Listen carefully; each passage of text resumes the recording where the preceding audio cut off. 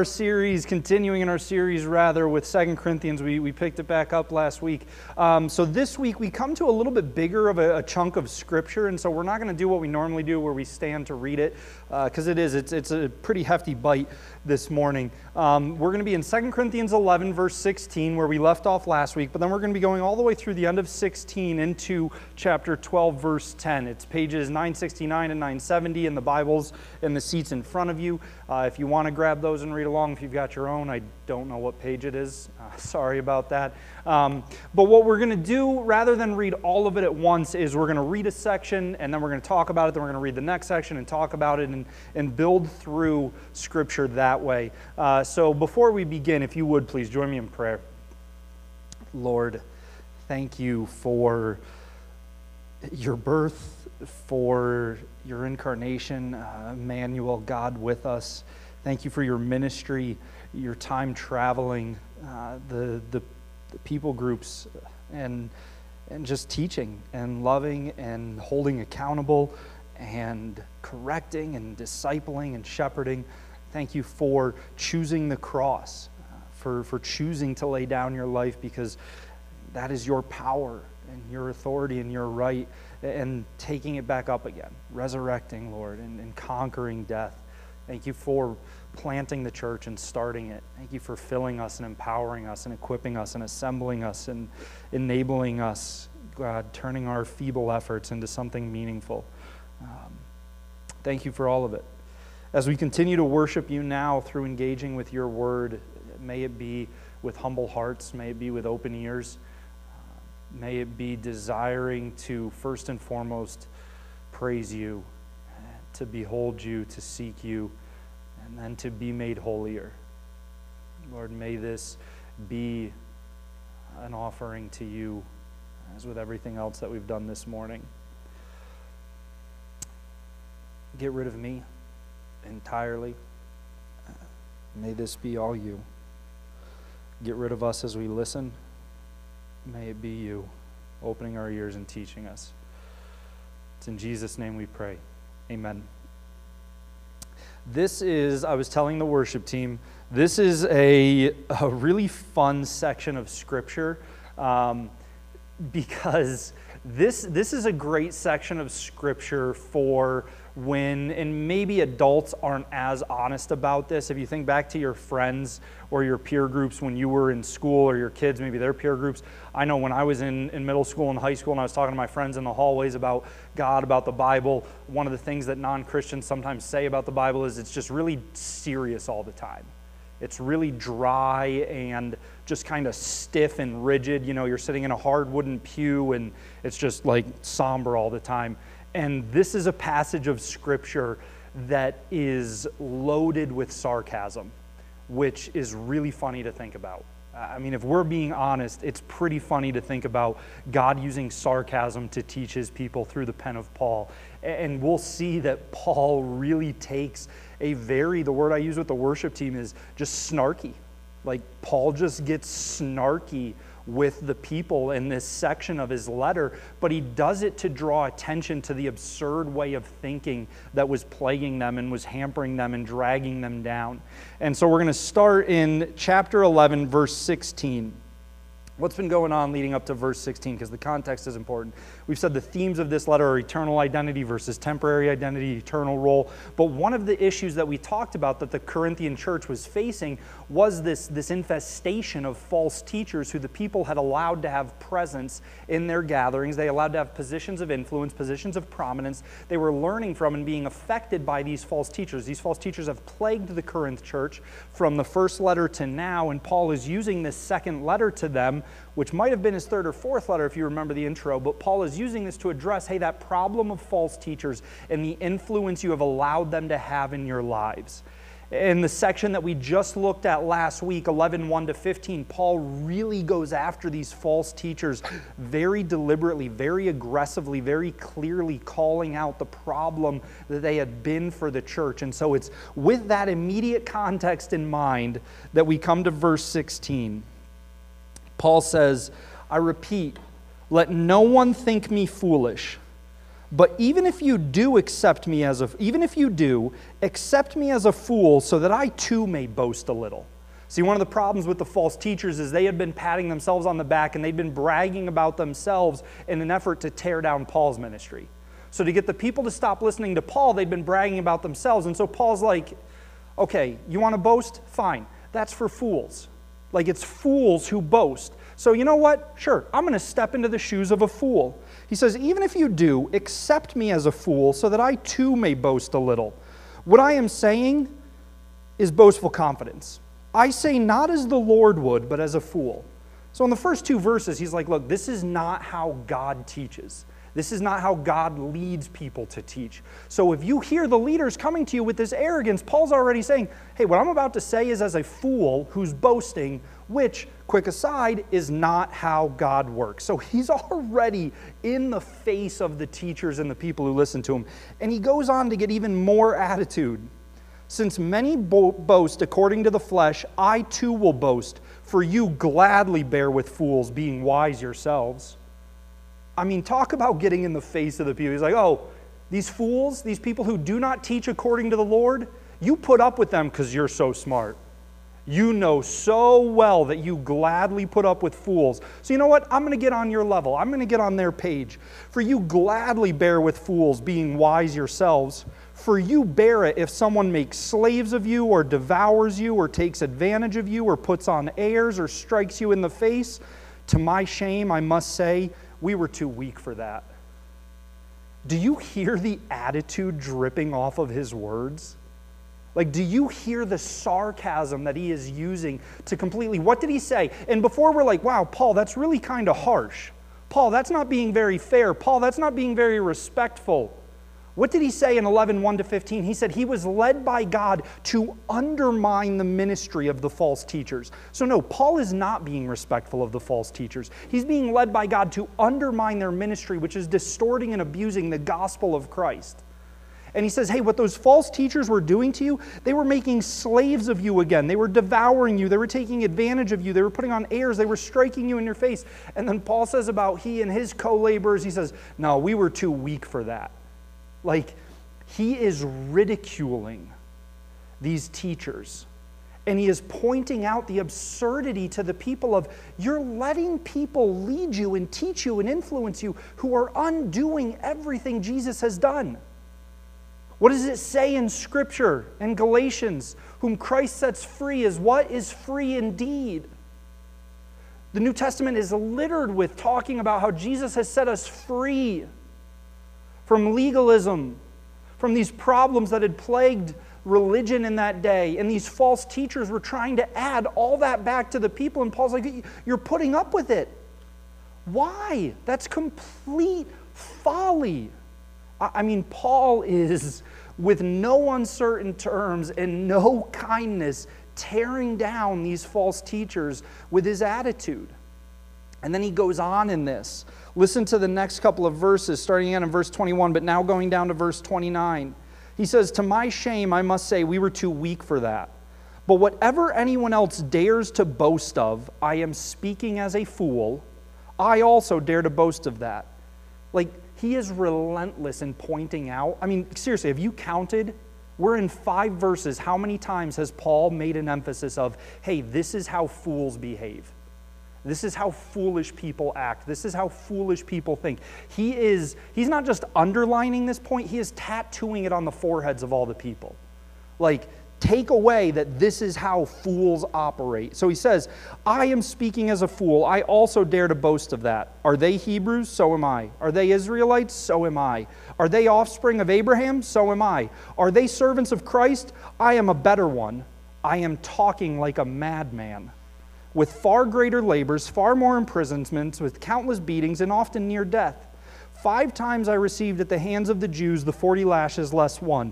3 times I was beaten with rods. Once I was stoned. 3 times I was shipwrecked. A night and a day I was adrift at sea, on frequent journeys, in danger from rivers, danger from robbers, danger from my own people, danger from Gentiles, danger in the city, danger in the wilderness, danger at sea, danger from false brothers, in toil and hardship, through many a sleepless night, in hunger and thirst, often without food, in cold and exposure. And apart from other things, there is the daily pressure on me of my anxiety for all the churches.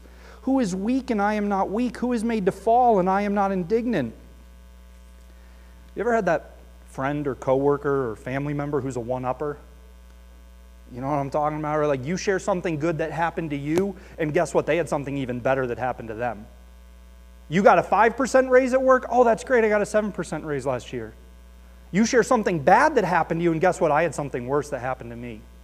Like it's always about, oh, you did this? Well, I did even more. Oh, you suffered this? Well, I suffered even more. Does that not sound like what Paul just did?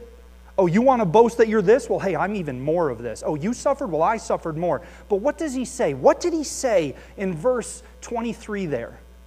He says, I am speaking like a madman.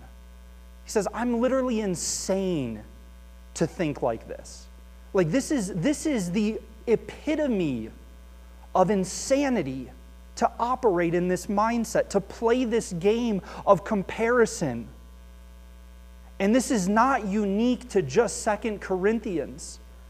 In Isaiah 43 and in Ecclesiastes 7, what does it say? In Isaiah 43, it says, look, don't consider the former days. Don't look backwards. Don't consider what had come before. Look at what I'm doing. God says, don't consider the former things. I'm doing something new. In Ecclesiastes 7:10, he says, don't ask, why were the former days better than the current days? It's not from wisdom that you ask that.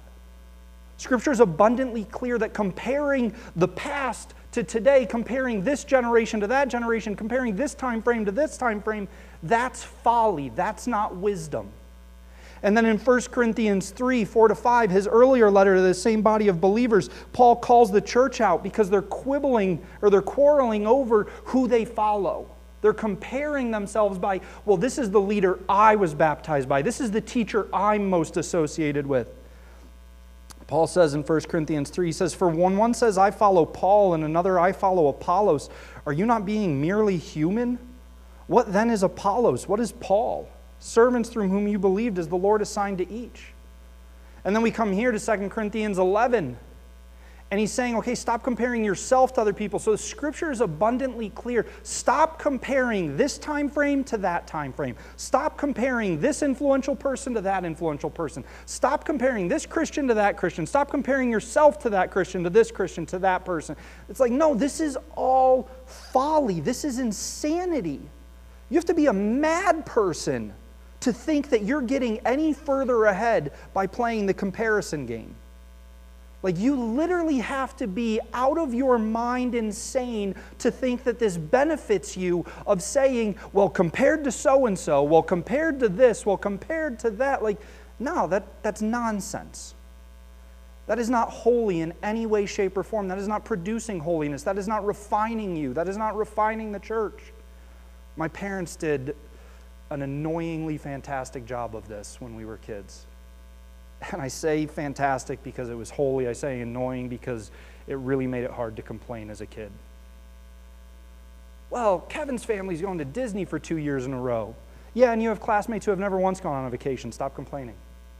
Do you notice we never happen to compare ourselves to the people we have it better than? Well, I don't live in that neighborhood, like those rich people. Yeah, but you know what? You've got a roof over your house. If you guys know Chris Coakley down at Heartland, Chris Coakley is very heavily involved in international missions. And he's frequently in countries where food is an absolute scarcity. So if you're ever hanging out with Coakley for more than an hour, he's going to bring up a prayer of gratitude that you ate that day. Right? Like we never compare ourselves to the family who has one bowl of rice to get 4 of them through a whole 24-hour period. We never compare ourselves to the family who has to walk 6 miles just to get to work. We compare ourselves to, oh, it must be nice to have a car made in the last 10 years. It's folly. It's madness.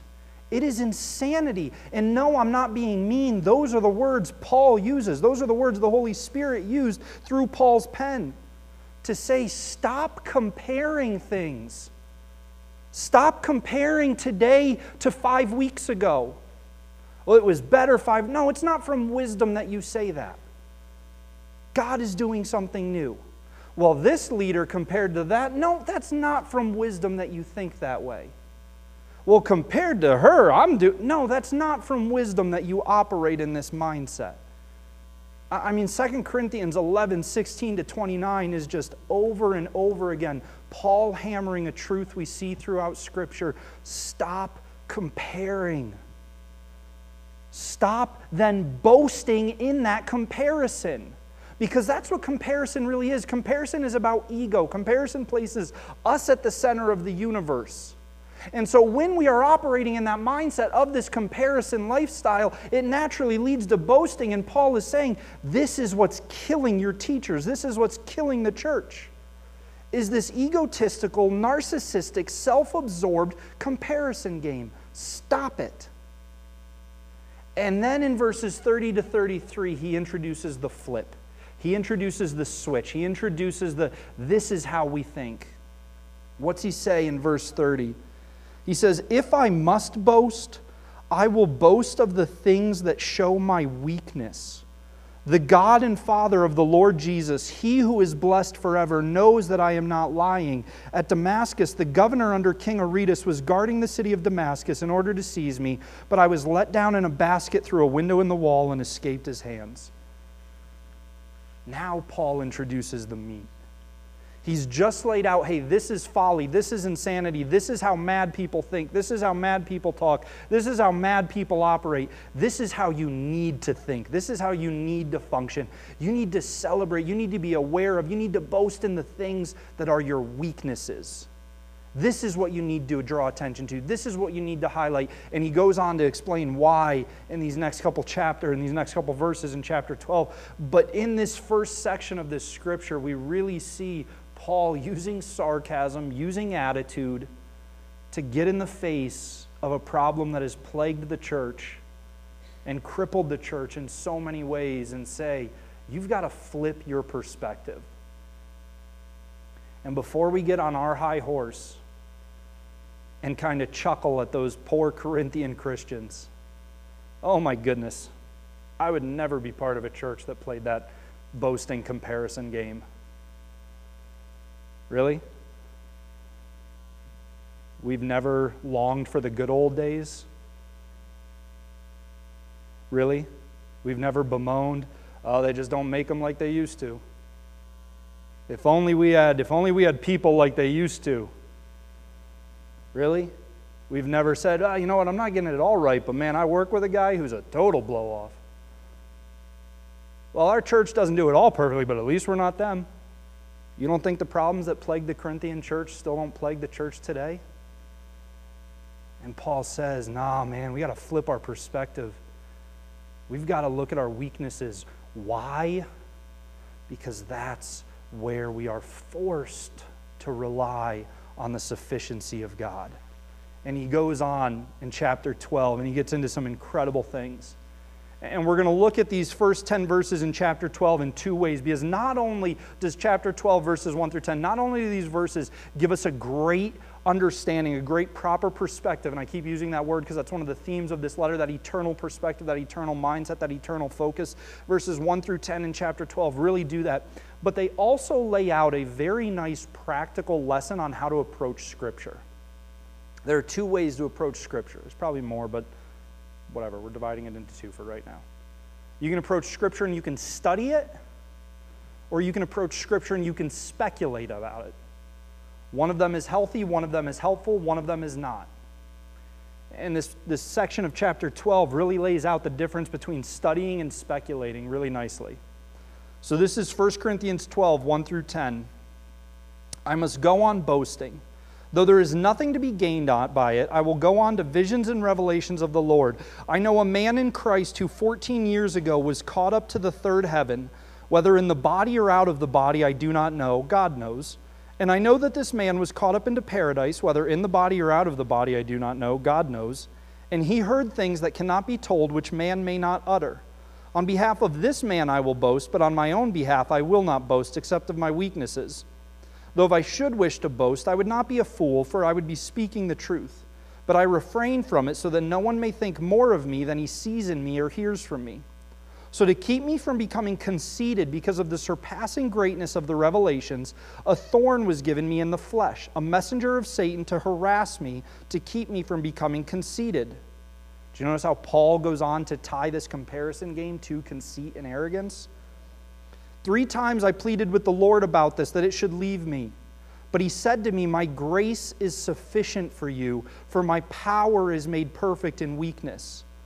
Therefore I will boast all the more gladly of my weaknesses, so that the power of Christ may rest upon me. For the sake of Christ, then, I am content with weaknesses, insults, hardships, persecutions, and calamities. For when I am weak, then I am strong. If you've read those verses before, if you've heard them for the first time, if you watch this later and you hear them for the first time you heard it before, are there anything in those verses that you have questions about? I know I do. When I read through and Paul says, okay, I know a man, I'm not going to boast about that man, I'm going to boast about that. Well, who's the guy? That's a pretty natural. Paul's spending a lot of time talking about this man who was caught up to the third heaven. Who's the man? Also, wait, third heaven? I thought there was one heaven? Now I'm really confused, Paul. And then a thorn in the flesh. What's that about? Well, we can do Bible study or we can do Bible speculation. So who's he talking about when he says, I know a man who was caught up? A man who received these revelations 14 years ago. Well, if you study Scripture, if you study Paul's life, if you look at the timeline, and if you just keep reading in the chapter, what's it say in verse 7? So to keep me from becoming conceited because of the increasing greatness of the revelations. Okay, so Paul's talking about himself. Why did he switch to third person? Don't know. But he's talking about himself. He's saying, hey, I received these great revelations, but I'm not going to boast about that. So by just simply studying Scripture, we can answer the first question. Then the second question, what is the third heaven? Verse 2. He also refers to it as paradise in verse 3. Well, again, we can study Scripture. If you go to 1 Kings 8:27, but will God indeed dwell on the earth? Behold, heaven and the highest heaven cannot contain you. How much less this house that I have built? It's the same idea in 2 Chronicles 2. Nehemiah 9:6, you are the Lord, you alone, you have made heaven, the heaven of heavens, with all their host, the earth and all that is on it, the seas and all that is in them. You preserve all of them, and the host of heaven worships you. It's the same idea in Psalm 148.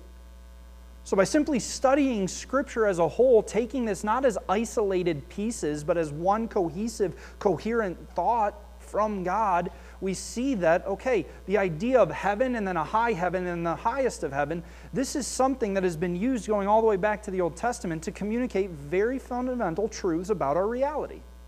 And so when the Bible refers to as just the heavens, it says the birds of the heavens. And so when you look at the language, when you look at the culture, the Jewish people knew this. This was part of their language. This was part of their communication. And so when Scripture refers to just the heavens, it's talking about the first level of heaven, the atmosphere.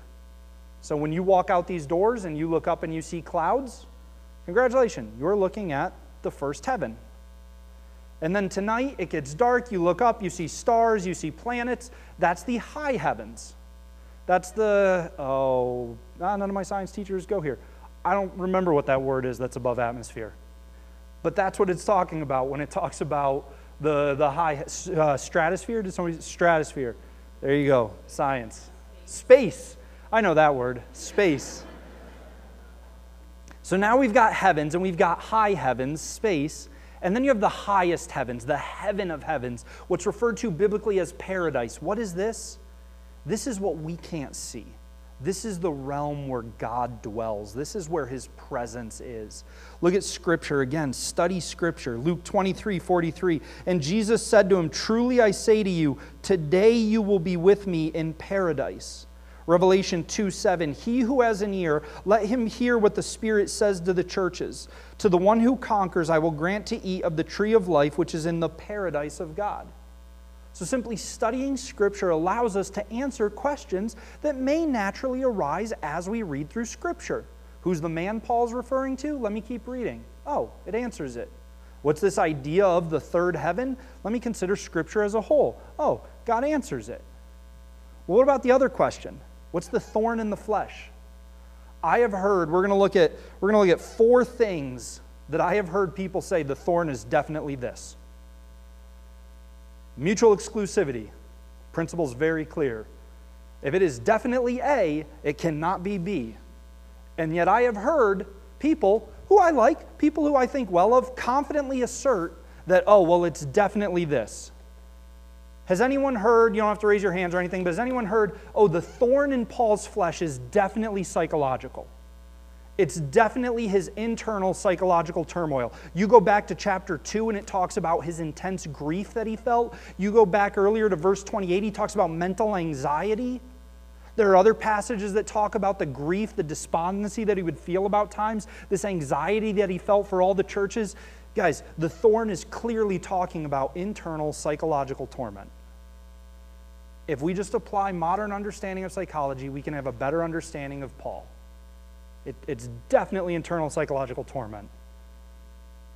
Well, no, it's actually definitely his opponents who plagued him throughout his ministry. Because see, when you understand the Bible as a whole, when you study Scripture as a whole, you realize that thorns going all the way back to the Old Testament were a very negative thing used to talk about enemies, used to talk about like external conflict, not internal stuff, but external problems. You go back to Numbers, you go back to Ezekiel, and thorns were used to refer to people in your life who were opposed to God, who attacked you, who made your lives harder. So it's not internal psychological stuff. The thorn in his flesh is very clearly, obviously, the external people in his life, the false teachers who are plaguing the Corinthian church. Well, no. The thorn is very clearly a physical ailment. You look at Galatians 2, you look at Galatians 6, you look at the fact that Paul used he orated most of his letters in his later years. He would recite them to someone and then a scribe would write it down for him, because we can speculate that Paul's eyesight was failing and that this was a problem throughout his life, that he had poor eyesight. So very clearly the thorn in his flesh is not internal psychological stuff. It's not external, opponents and antagonists. It's very clearly just a physical problem. That's what the thorn in his flesh is. Well, no, clearly the thorn is spiritual attacks. If you look at Luke 13, if you look at other places, it talks about how God would, Satan would afflict people with these external attacks, but they were really spiritual warfare. So that's clear. I mean, it says messengers from Satan. That's clearly what the thorn is. You know what the biblical answer is? We don't know. What's the thorn? Don't know. You can make a case for internal psychological turmoil. You can make a case for external antagonists. You can make a case for physical ailments. But we don't know. Why don't we know? Because the Bible doesn't say. The Bible doesn't say, hey, this is what the thorn is. It just says there was a thorn. And so we have to understand the difference between studying Scripture and speculating about Scripture. Now, are we overhyping this? I don't think so. Because see, when we study Scripture, we're saying, okay, God, what are you teaching me through your word? When we speculate about Scripture, we are saying, okay, what does my perspective and my opinion understand about this? What makes the most sense to me? See, one of them allows God to be sovereign. One of them starts to elevate us to that position of sovereignty. So we have to be comfortable as believers saying, hey, I don't know. Somebody comes to you, okay, I've heard of this thing about the thorn. What is it? I don't know. I can make a case for 4 different things, but the Bible doesn't explicitly identify it. That's okay. There's no problem with that. And so this passage, these 10 verses, give us a really beautiful demonstration of the difference between studying and speculating about Scripture, so that we can understand what God is saying, we can understand how we're called to live. But then the other reason this passage is a beautiful passage, and the other part of it that I want to look at, because this passage also gets really nitty-gritty with some of the painful parts of life. This passage addresses or deals with the question of, why didn't God answer my prayer? I thought God answered prayers. I've been praying this. I've been praying this for a long time. Why didn't God answer my prayer? And what we actually mean when we ask that question is, why didn't God answer my prayer the way I want him to? Why didn't God answer my prayer on the timeline I want him to? Why didn't God answer my prayer in the exact manner that I preferred? I mean, let's go back to this passage. What's it say? 3 times I pleaded with the Lord to remove this from me. If we operate, I'm going to kind of borrow a page from Paul's book. What I'm about to say is madness. What I'm about to say is insanity. If we operate from this place of, okay, well, I've earned enough favor with the Lord to cash it in. I've earned the right to get something, right? Like Chuck E. Cheese, I earned enough tickets to go up to the counter and get my prize. Can you think of somebody who's like more deserving than Paul? Who planted more churches than Paul? Who spread the gospel to further corners than Paul? I mean, you look at how much of the early church owes its success to Paul's efforts. Surely Paul has earned enough tickets to say, hey, Lord, I'm cashing it in. Answer my prayer this way, please, right? That's madness. Paul says, I pleaded with the Lord 3 times to remove this. And God said no. God didn't answer it in the way that Paul was asking him to. But God answered it. He said, my grace is sufficient for you. My power is perfected in your weakness. Consider Scripture. Acts 9:16, talking about Paul. When Saul gets blinded on the road to Damascus, he goes to the house, and God appears to one of the Christians in town, and he says, hey, go to this guy and talk to him. And the guy says, no thanks, that's an enemy number 1. That's the guy who's trying to kill me and my friends. God says, no, you need to go talk to him. You need to go share with him. You need to go tell him. And what does God say the message that he needs to go share with Paul is? Acts 9:16, I will show him how much he must suffer for the sake of my name. Philippians 1:29-30, for it has been granted to you. Granted to you.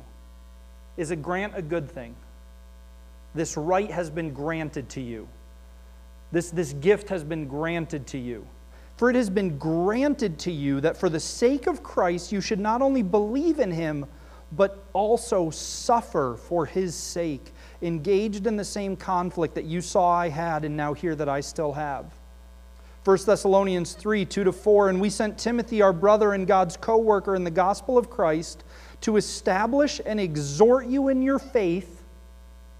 So we sent Timothy for this specific purpose. We saw what your church was going through. We sent Timothy, one of the forefathers, one of the early fathers of the church. We sent him to you for this purpose, to exhort you and encourage you that no one be moved by these afflictions.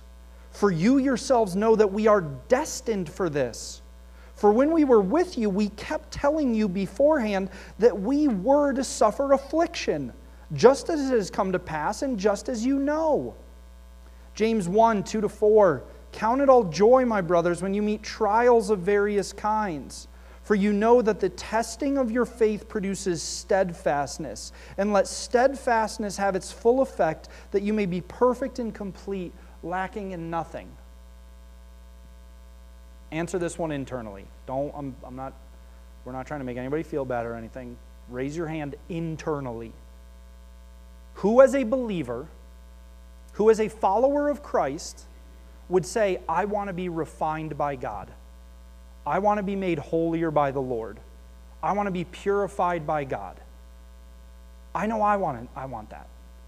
Right? Like my calling is to be holier. Your calling is to be holier. 1 Thessalonians 4:13, this is God's will for your life, your sanctification, your growing holiness. So Lord, I want to be made holier. I want to be refined. How does God do that? Well, what's Scripture say? Let's study Scripture. Isaiah 48:10, behold, I have refined you, but not as silver. I have tried you in the furnace of affliction. Zechariah 13:8-9, and the whole land declares the Lord, 2/3 shall be cut off and perish, and 1/3 shall be left alive. And I will put this third into Easy Street. I mean, that sounds pretty good, right? 2/3 abandon truth, 2/3 walk away. I want to be part of the 1/3, I'm part of the one, right? Like, we want to be part of that 1/3 that remains. So surely the reward for being the 1/3 that remains in truth, remains committed to Scripture, remains committed to Christ, remains committed to the gospel, surely the reward for that 1/3 is a silk cushion. What's he say? He says, the 1/3 shall be left alive, and I will put this third into the fire and refine them as one refines silver and test them as gold is tested. They will call upon my name and I will answer them. I will say, they are my people, and they will say, the Lord is my God. 1 Peter 1, 6-7, in this you rejoice, though now for a little while, if necessary, you have been grieved by various trials, so that the tested genuineness of your faith, more precious than gold that perishes, though it is tested by fire, may be found to result in praise and glory and honor at the revelation of Jesus Christ. So no, maybe God didn't answer my prayer the way I wanted him to. Maybe God didn't answer my prayer on the timeline I wanted him to. But maybe it's because he's refining his church. Maybe because it's not about us. It's never been about us. What if? What if? Let's go back to those comparisons. Let's go back to those problems that were plaguing God's people throughout Scripture. Let's go back to Isaiah 43. Let's go back to Ecclesiastes 7. Let's go back to 1 Corinthians 3. Let's go back to 2 Corinthians 11. What if the church is facing a harder time today than ever before? What if that's true? Maybe it's because God's refining his church. What if they don't make them like they used to anymore? What if there is a lack of godly leaders? Maybe that's because he wants some of you to step up and become those godly leaders. What if the starters are gone so that the people who have been comfortable on the bench have to finally cross the sideline and get in the game? I mean, what if we flipped our perspective and we started asking with a humble tone, okay, Lord, what are you doing in this time? What are you saying to your church right now? How are you leading us? How are you refining us? How are you growing us? How are you strengthening us? How are you making us holier? That must be the cry of our hearts. Because what do we see in 2 Corinthians 12, 1-10? It's never once about us. What does he say?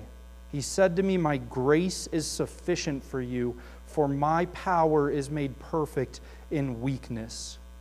Therefore I will boast all the more gladly of my weaknesses, so that the power of Christ may rest upon me. For the sake of Christ, then I am content with weaknesses, insults, hardships, persecutions, and calamities. For when I am weak, then I am strong.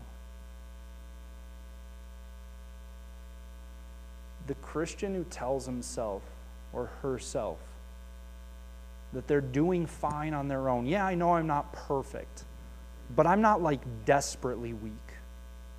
I'm not desperately in need of Jesus to take control of every moment of my day. I'm not in desperate dependence on the Holy Spirit to lead me in every conversation.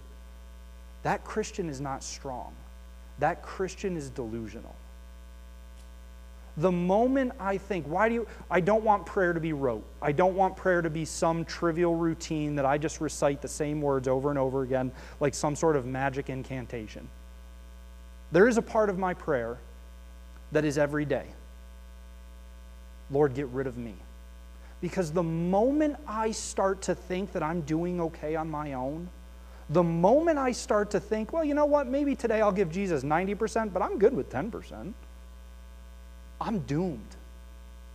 The moment I lose sight of the fact that no, I am weak apart from Christ. I can do nothing apart from Christ. I can bear no fruit apart from Christ, apart from abiding in him, abiding in the vine, walking in step with the Spirit. The moment I start to think, hey, you know what? I'm going to take a little bit more percentage for me today. I've lost it. I've missed the point. It's about our weakness, because in our weakness, God is sufficient. What does it say in Scripture? It says he chose the weak things to humble the strong. Do you remember the verse we memorized for 3 months? Acts 4:13.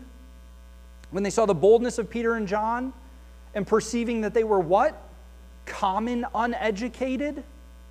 Then they realized, oh, they've been with Jesus, and they gave glory to God. That's the point. What does Scripture say? Psalm 44, 3-8, Romans 8, 31-39. Romans 8, you might be a little bit more familiar with. This is the what can separate us from the power of Christ, the love of Christ. Listen to these verses. Listen to what God says. What then shall we say to these things? If God is for us, who can be against us? He who did not spare his own Son, but gave him up for us all, how will he not also with him graciously give us all things? Who shall bring any charge against God's elect? It is God who justifies. Who is to condemn? Christ Jesus is the one who died. More than that, who was raised, who is at the right hand of God, who indeed is interceding for us. Who shall separate us from the love of Christ? Shall tribulation or distress or persecution or famine or nakedness or danger or sword? As it is written, for your sake we are being killed all the day long. We are regarded as sheep to be slaughtered. No, in all these things we are more than conquerors through him who loved us. For I am sure that neither death, nor life, nor angels, nor rulers, nor things present, nor things to come, nor powers, nor height, nor depth, nor anything else in all creation will be able to separate us from the love of God in Christ Jesus our Lord. Who shall separate us from the love of God? I've had this conversation multiple times. And so I'm going to be very transparent right now, okay? Some of you may take this personally. I don't mean it personally to any one of you, but I've had this conversation with multiple people. And so yes, some of you may think of a conversation that you and I had. We need to consider this reality though, okay? Multiple people have expressed to me, not just in this church, not just in this state, everywhere I've lived, now that we have a daughter even more so, man, I would never want my kids to grow up in a time like this. I'm so glad, like, man, you must be terrified at the world your daughter's growing up in. No, I'm not. Is the world my daughter growing up in, is God sovereign? Is Jesus resurrected on the throne?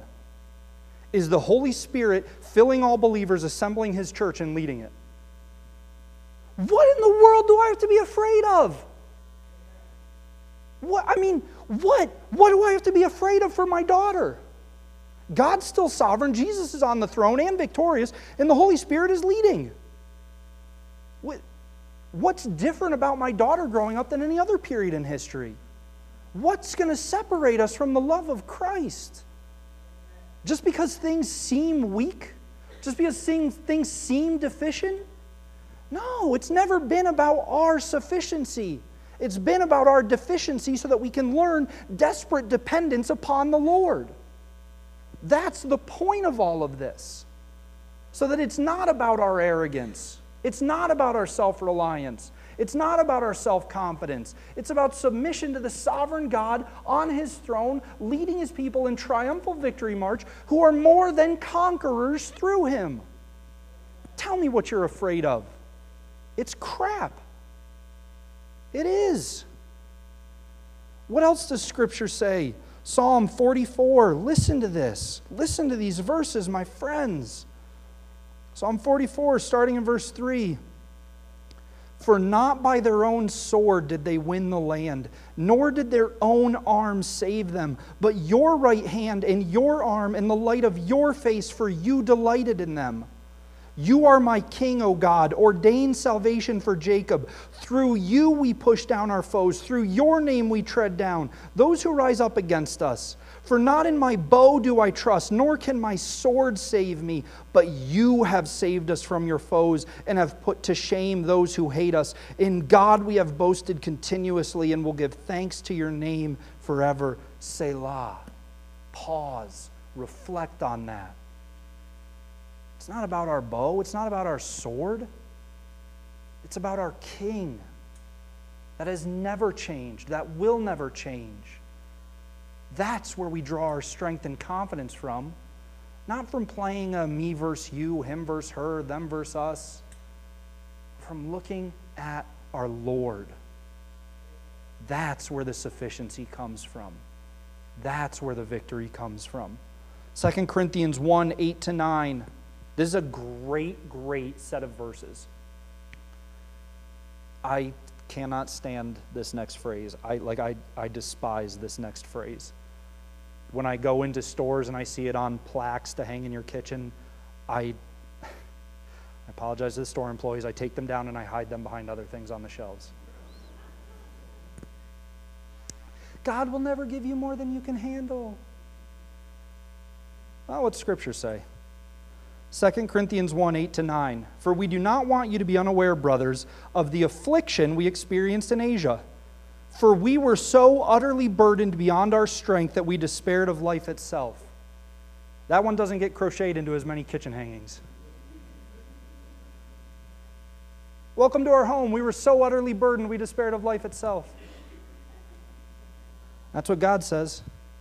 We were so utterly burdened beyond our strength that we despaired of life itself. Indeed, we felt that we had received the sentence of death, but that was to make us rely not on ourselves, but on God who raises the dead. That's what Paul's getting at in 2 Corinthians 12. That's what Paul's getting at in 2 Corinthians 11. Stop boasting. Stop basing confidence in. Stop basing assurance in. Stop basing dependence upon temporary people, temporary things.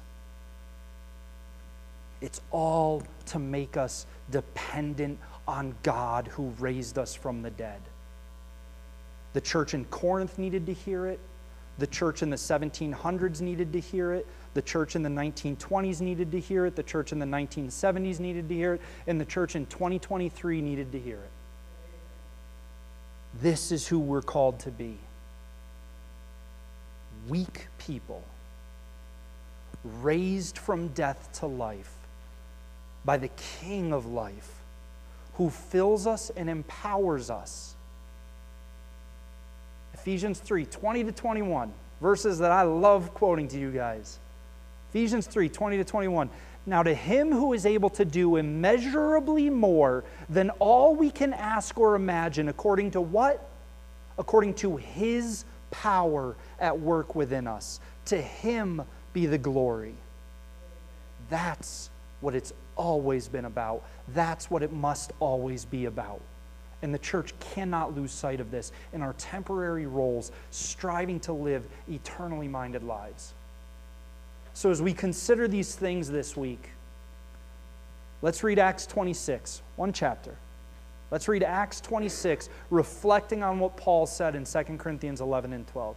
Reflecting on these lessons, reflecting on these truths. Let's read this one chapter, Acts 26.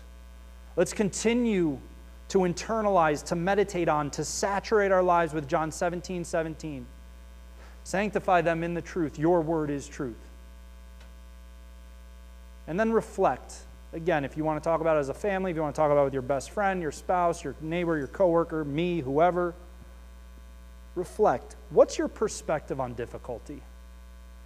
On hard situations? Not what you know the answer should be. Not the Sunday school answer. Not the one that'll get you the gold star in the classroom. What's your actual answer? What's your actual perspective on difficulty? And the way to figure that out is ask yourself, well, how do you respond when things get difficult? See, I can say that, well, I know, hey, my response is trust the Lord's sovereignty.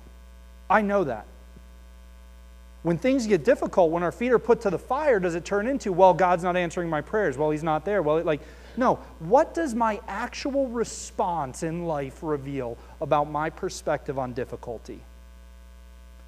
Am I giving lip service to trusting in God to be sufficient for all things? Or is my life actually reflecting that I am relying on his sufficiency, not my own? That I'm praising him no matter what? That my eyes are on his kingdom? Let's pray. Lord, thank you for who you are. Thank you for who you have always been. Thank you that in our weakness, you are more than enough. That in you we have everything we need. That the church today has everything it needs. That the church of tomorrow will have everything it needs. that we as your sons and daughters have everything we need in you. Make us a church that lives constantly in reliance upon you and dependence upon you. Use us for your glory and yours alone. For victory comes from you and you alone. We praise you for this. May the way we live our lives reflect that. It's in Jesus' name we pray. Amen. Everyone, Pastor Sam here. Thanks for joining us for a Sunday sermon. If you're interested in more of the sermons from this series or some of our past sermon series that we've done, you can find them at discovercommunity.org under the sermon file. Otherwise, you can subscribe to this channel to make sure you stay up to date on all our content. Thanks for joining us.